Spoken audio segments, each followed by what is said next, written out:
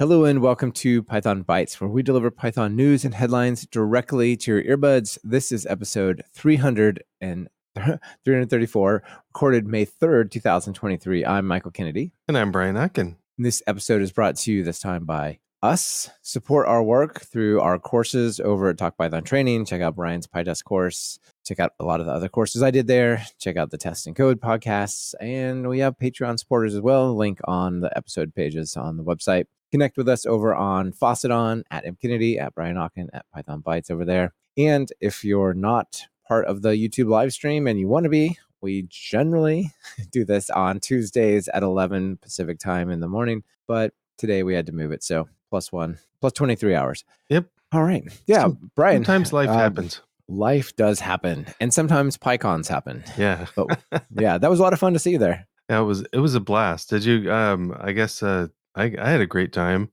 How about you? You got a lot of work done. I got a lot of recording done. I'm looking forward to releasing some of those episodes. Met a bunch of great people. Saw some old friends. Got to hang out with you. You brought the Python staff of power and battled the snake, which was the episode album art from last time, which was a lot of fun. So yeah, it's starting to come back, isn't it? I mean, but still not quite as many people or as vendors, but it's good to see it coming back to life. Yeah, I really enjoyed it. So should we kick in? Let's do it. Yeah, jump in. What do you got? Well, I was actually talking with one of our friends from PyCon that I'm blanking right now. So somebody from PyCon. So thank you and apologies for forgetting your name right now. But I came across actually from several people mentioned Rye because we had talked about Huak. I think Huak. Anyway, Huak, and I think I got corrected that the intended pronunciation is Huak. I think. Anyway, I'm on board with that. Let's do it. So that's what it is. It was a Rust-based Python project workflow tool. So now we have another one. This one's called Rye. And I don't know what came first, but actually this doesn't look that old. This is from Armen Ronacher. I'm okay. I got to practice this stuff. The dude from Flask that started Flask. So I was curious about it because he usually kind of knows what he's doing. And this is a really pretty interesting project. So I tried it out this morning. Rye, it says it's Armen's personal one-stop shop for all of his Python needs. And there's a video, which I didn't watch, but it's a 9-minute intro video. So what am I excited about with this? So it's more than just project.toml workflow tools. It does that. So you can do things like initializing a project, adding a dependency, removing. You can remove a dependency. That's kind of a neat trick. And then build a wheel and even add lock files, which is kind of nice. So the other thing that one of the things that I thought was really kind of cool is it also manages. I'm not going to find all the details here, but it manages Python. So you can, what are people using for PyEnv or something to install Python? This installs Python also. So you can say what, Rye fetch, and then give it like 3.9, and it'll download and install Python 3.9 for you, which wow, that's kind of cool. And it does it in an interesting way. So it uses these IndieGreg Python build standalone releases, which I was not familiar with. But so there's these different standalone distributions, builds of Python. So neat. I forgot to add, this is not a Windows thing yet. It's just Linux and Mac OS. So I tried it on Mac. So installing a bunch of stuff. But where does it install it? It doesn't install it in the normal place. It installs it in your home directory under .rye, RYE. And that was surprising to me at first, but it's kind of neat that everything's there. So, okay, so it does PyEnv sort of stuff. It can install Pythons for you, which is kind of cool. With the command line, you can install a Python, and it's pretty fast. It also handles virtual environments, so you can do things like add run within your virtual environment. You can run a command without actually going into it. You can say like Rye run black, and it'll run black on your project. You can say sync, and it'll take all of the dependencies in your project.toml and install them in your virtual environment. That's kind of neat. And also, it's kind of like pipex also. So you can do things like install a global tool, like, pipex install cards or pipex install really whatever you want, or black, for instance, if you wanted to. If you're gonna like have any global tools on your on your machine. It confused me at first because I tried it and I couldn't get it in the thing to run, but it isn't invasive, so it's not modifying your .zhrc or your RC files itself. You have to do that. So it's all going into home directory.ri, and then I think there's a bin directory in there or something like that, that you just add to your path. So it's doing that. The kind of neat thing about that all that isolation in the .ri directory is that if you decide you don't like it, you can just delete it and then delete that directory and all that stuff's gone. So kind of cool.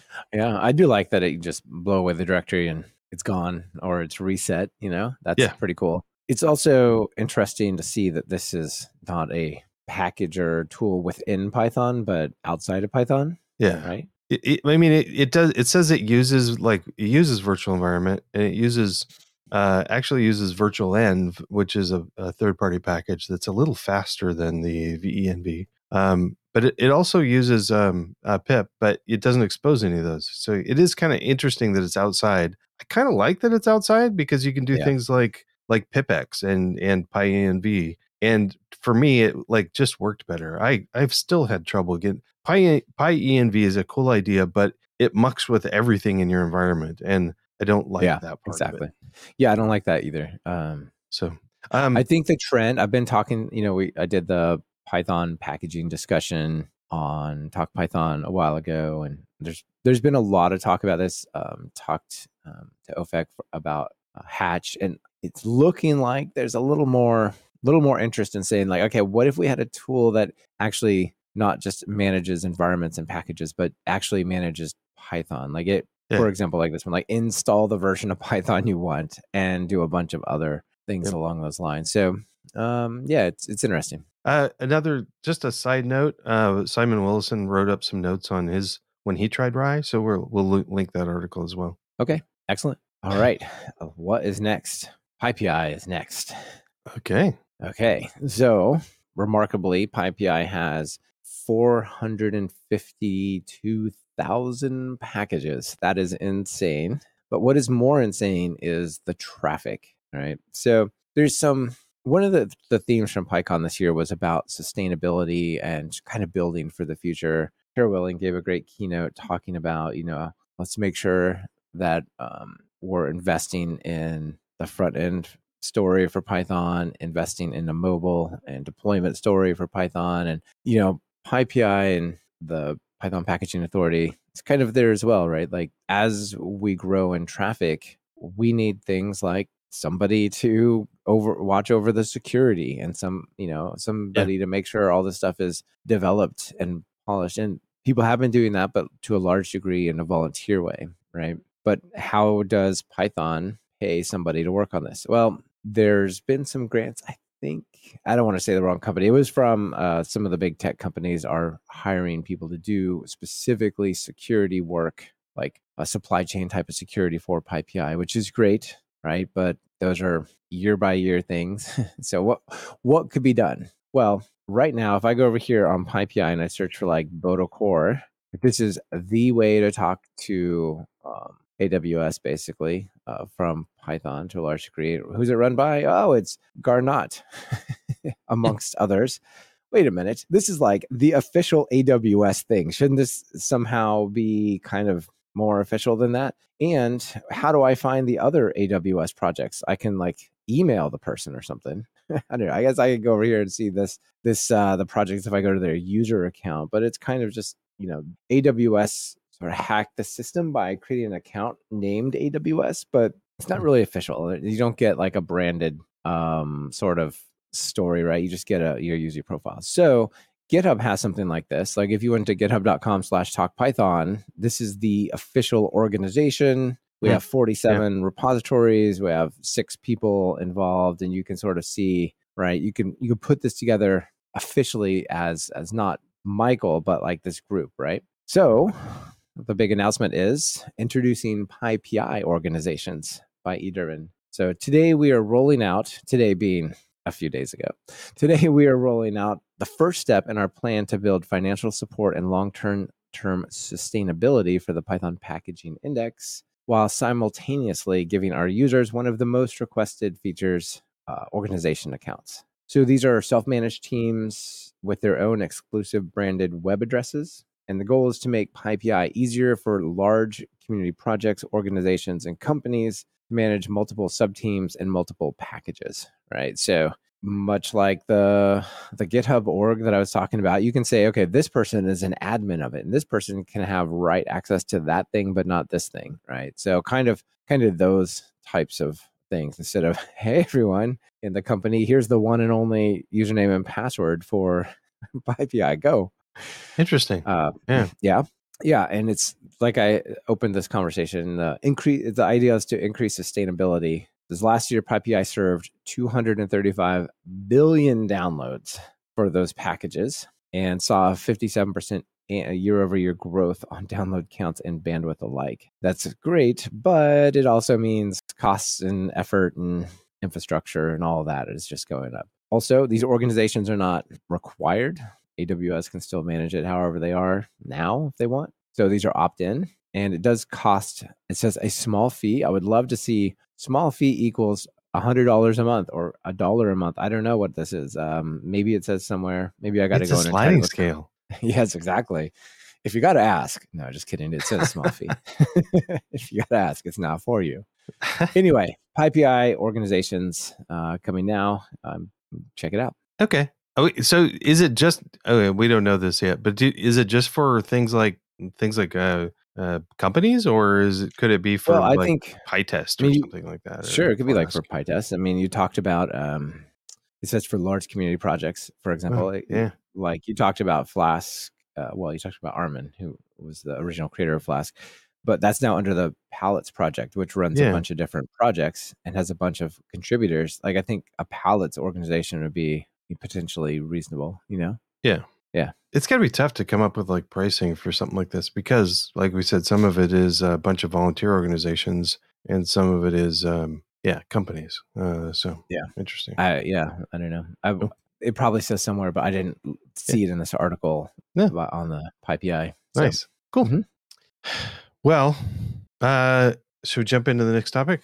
Yeah, go. Okay. Well, I just I like this article by Bob Beldermos. It's 5 tips to learn any new Python library faster. And this is actually near and dear to my heart because we do this on a weekly basis. Trying something new. And I think I have a condensed version of this, but let's kind of walk through. These are pretty good tips on if you're thinking about using something or just want to learn. You hear something cool, you want to learn about it. What do you do?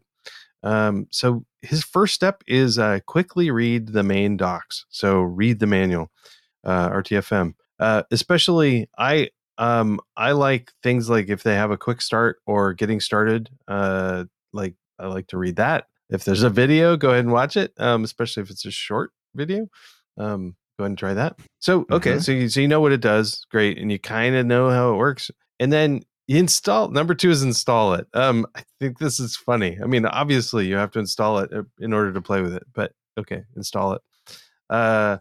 Number 3 is explore the library. Essentially, play with it. Play around, see what you do. Bob has a great idea of doing this within Jupyter Notebooks to just kind of explore what it does. That's pretty great. And then you have to kind of make it more deliberate. So instead of just playing around with like maybe the things it does, try to do something with it. Try to have a task. And this is called deliberate practice. But this is where I think you're really going to start learning something is actually trying to get something done, because often there'll be extra features you don't need right away. With a lot of projects, most people use 20% of the functionality. So you don't learn 100% of the functionality. You learn the 20% that you need to get something done. So deliberate exercise. And then maybe actually build something or change something. So number 5 is build something. So going into a deeper level is actually incorporate this library in a project of yours, or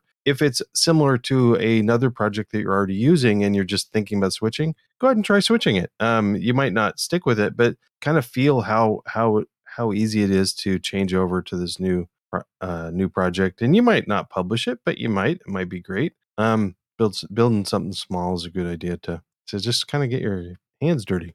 And then the bonus number 6. I always like it when the people lie about how many tips there are. The real bonus is teaching it. So, and this is like massive.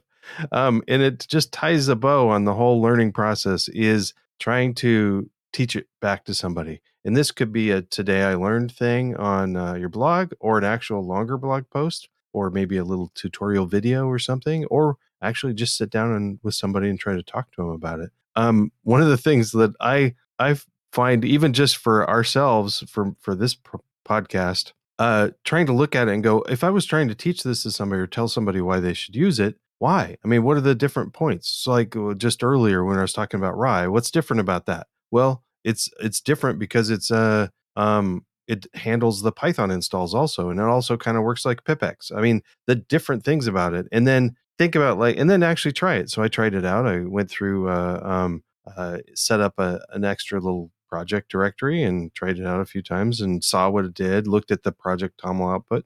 So yeah, and then just doing that. So some great things. Cool. Yeah, I think teach it is really cool. You don't have to be an expert at something to give a presentation on it if you structure, as long as you're genuine about it, right? Like if you said, hey, I'm going to teach you everything you need to know and how awesome this thing is, and really you just learned it last week at a conference talk, like, people might call you out, like, you don't seem to really know as much as you came. Yeah. But if you say, I'm excited about this thing, I just learned it, I wanted to share my excitement and just show you a quick getting started thing, then people won't go like, well, why does he know it? Like, you start out, well, I just learned it, but I'm excited, and I think you'll be excited too if you so I do think those presentations are awesome. I mean, there's plenty of places, there's user groups and meetups, regional conferences, like online meetups. Yeah. Those people are always looking for presenters. They're like, gosh, it's a week away and we don't have a speaker yet, right? So reach out. I mean, there's a ton of opportunity to do that, or even brown bags at your company. Yeah. I like that you brought up that be honest about it. That you can even say, I just got excited about this, learned a little bit, and I want to show you what it is. Don't make yourself out to be an expert in the field. But that's great. This process actually is like exactly how I got started blogging about testing, is just learning something new, writing an article about it, and then writing a bunch. So if you really want to deep dive into a module or a package, you can write a series of them. Write your getting started one of like first thoughts, and then move on to like, well, how do I do this other thing with it? How do I do authentication? Well, do a little article on that. And then the whole thing could end up being a book. I mean, you could make a book or a course or something out of it eventually. So, but if you just want to do a quick one, this is a great way. So, yeah. All right. And speaking of just like, Bob opened his conversation here with like, and some of the things I'm learning are PyScript, Flet, PySimple, GUI, Pyrite, HTMX, Redis, Leaflet. Those are all awesome. So I can see why you would want to learn those. Yeah. And Liz out there says, I'm excited about this type of presentations, tend to be more to the point, which is indeed. Yeah. All right. What's next? We have GPUs next. All right. Brian, I know you heard that we can do all sorts of amazing things by programming GPUs. And if we want to process, tons of data, maybe we're doing medical research on protein folding, we're running around a cluster of GPUs, and we could, solve some kind of huge computational biological problem and make a big impact. But if you're going to do that, you sure better hope that if you're going to do something like CUDA, you better hope that you have not just GPUs. That's way too broad. No. You have NVIDIA GPUs. And NVIDIA GPUs are sometimes hard to come by. A couple of years ago, they were very hard to come by, unless you're using the cloud where you can go get them, right? I have an awesome Mac here. I've got my M2 Pro Mac Mini now. And that thing has 16 GPU cores on it. Can I do CUDA or use PyCUDA on it? No, that's not an NVIDIA one. And so, like, on Mac especially, it's been extremely hard to do any sort of GPU computation, right? Okay. They had the afterburner cards and those like weird external graphics cards on the older Intel ones, but those are not even an option in the last 4 years. So, that's a drawback. And on Mac, the graphics language like DirectX on Windows or OpenGL and a lot of things is called Metal. And so I want to introduce you to a library and an article called Python Gets Down to the Metal, not like CPU, but GPU. And it says, are you a Mac and Python person? Do you have a trillion numbers to multiply together? You don't have all day to wait for them? It says, well, Python is quite slow, although the person acknowledges I've been a happy Python user for quite a while. For pure number crunching, Python is not as fast as the compiled languages like C and Rust, which is totally true. Is it plenty fast to drive your web API? Probably. It's probably really fast for that. But if you literally have a trillion numbers, you want to just crunch them in a loop.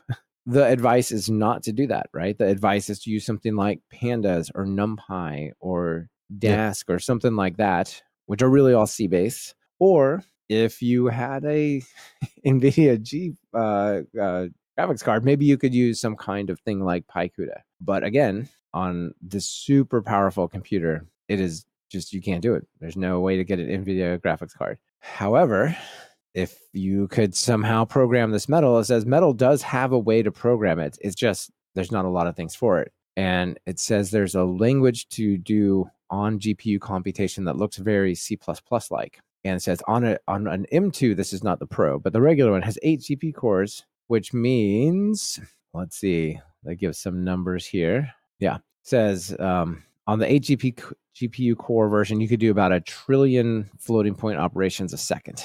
And that's the base version, right? And so the bigger models like mine, closer up towards 10 trillion, right? So mine's probably like 6 or 7 trillion. But what's the Ultra Max? I don't know, whatever. The bigger ones can do even more than that, right? So that is a ton of power. And so we introduce Metal Compute. So pip install Metal Compute. And with this, it's a little bit like doing SQL, like raw SQL database stuff, in that you define a thing that you want to run on the graphics card that looks a lot like C++, I think you would imagine, Brian. What do you say? Yeah. Yeah, it's just hash include metal standard lib, using namespace metal, write a function, do the operations. There's a lot of const device, float star, buffer. I mean, it's not easy, right? But it's also not that easy on CUDA and other things as well, generally speaking. So they come up and say, all right, what we're going to do is going to come up with a bunch of, a vector and a matrix. Then we're going to multiply them and do a bunch of work and get the answers out. And boom, off it goes. Prints out the answer. Very cool. It's kind of cool that you don't have to compile it or anything, though. I mean, yeah, it is cool. Or have it in a separate file. It's just a string there. That's neat. It is. And if this was my job and someone said, Michael, you're writing this program, I would not do what they are doing in this example and then put triple quotes and put metal code, which is like C++, in there. I would write a metal file. Yeah. Or call it CPP or whatever is going to give you the best autocomplete and color syntax highlighting. And then just do, path read text and get that out, in one line, get that out, but have that in a separate file so you could sort of more properly reason about it. But anyway, it says, look, we run this together and did a whole bunch of work. Took 70 milliseconds to do 10 multiplications. Not that impressive because there's a startup cost. What if we gave it a billion multiplications to multiply that vector and that matrix? Oh, that takes 0.3 seconds. 1 billion times. That's a lot. Yeah. So that's pretty good. It does say, though, look, like part of the speed or part of the challenge is moving data into memory and then out of memory. And so the more you move stuff in and out rather than kind of load it up with the data and then do operations on it, it will be slower. So it talks a bit about some of the performance things that you can do to make it faster. It gives some examples on how to do that. There's probably some interesting trade-offs with the Apple Silicon having a shared memory between memory and GPU memory, right? You don't actually have to copy it between there. But I suspect that you're going from Python to C++ memory and back through some kind of serialization, right? That that's going to have some kind of cost. Who knows? Anyway, there's some cool examples of a Mandelbrot set being computed with this, or Julia set rather. But yeah, people are been dreaming of doing GPU processing on their Macs. Well, this might be worth checking out. Nice. The other thing that's kind of cool about it is it doesn't, it's not like a library that takes Python code and compiles it or transpiles it to run on the GPU, which would be awesome. But at the same time, if it doesn't quite get it right, how much control do you have? How useful is it? Right. You don't know. Like here, if you can just give it the data as an array, then you're just writing straight metal, which is a bit of a pain if you don't know it. But at the same time, it means that it's super flexible, kind of like a DB API. You open a connection, you say, here's a string, run that on the database. You give it a select or some kind of query or update, and it kind of gets out of the way. So it seems pretty flexible in that regard. Yeah. Yeah. Interesting. And this Mac only, right? So this is... Yeah, it's Mac only. But take that, NVIDIA. You can't run Mac. No, just kidding. I have both an NVIDIA card and this, but I don't really have... I would like to do more GPU stuff, but I just don't have a trillion numbers that need multiplying right now. Well, it's not a bad thing. Someday. No. Yeah.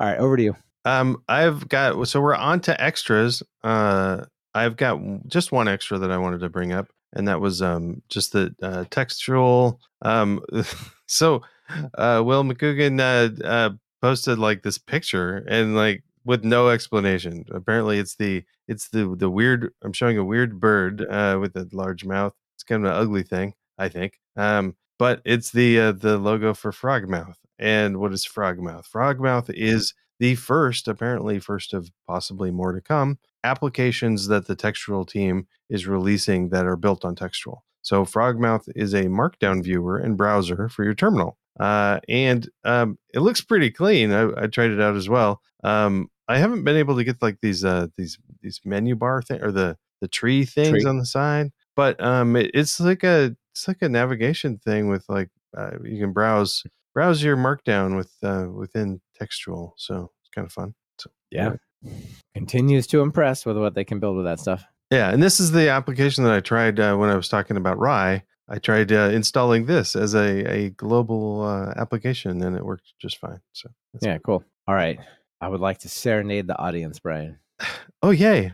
Yeah, I was going to talk about this as a main item. This thing called Serenade at serenade.io AI, and it's really neat. What it does is you install a plugin for your editor, where your editor equals VS Code or JetBrains IDEs, one of them too. And then you run this in the background and you can speak to it, like you hit a hotkey or whatever, and you basically start speaking code-oriented operations. So there's a cool example that it shows somewhere in here. Let's see. Yeah, if you go and click on the docs, you'll see a bit of a video thing here. And basically, you can go into it and you can say, teach it to do tests. You can navigate around. This is kind of cool. So if you're typing in the editor, you're kind of good. I mean, I know if you have RSI and stuff, that's not ideal. But one of the challenges is like, I need to leave this and navigate over there. So you can say things like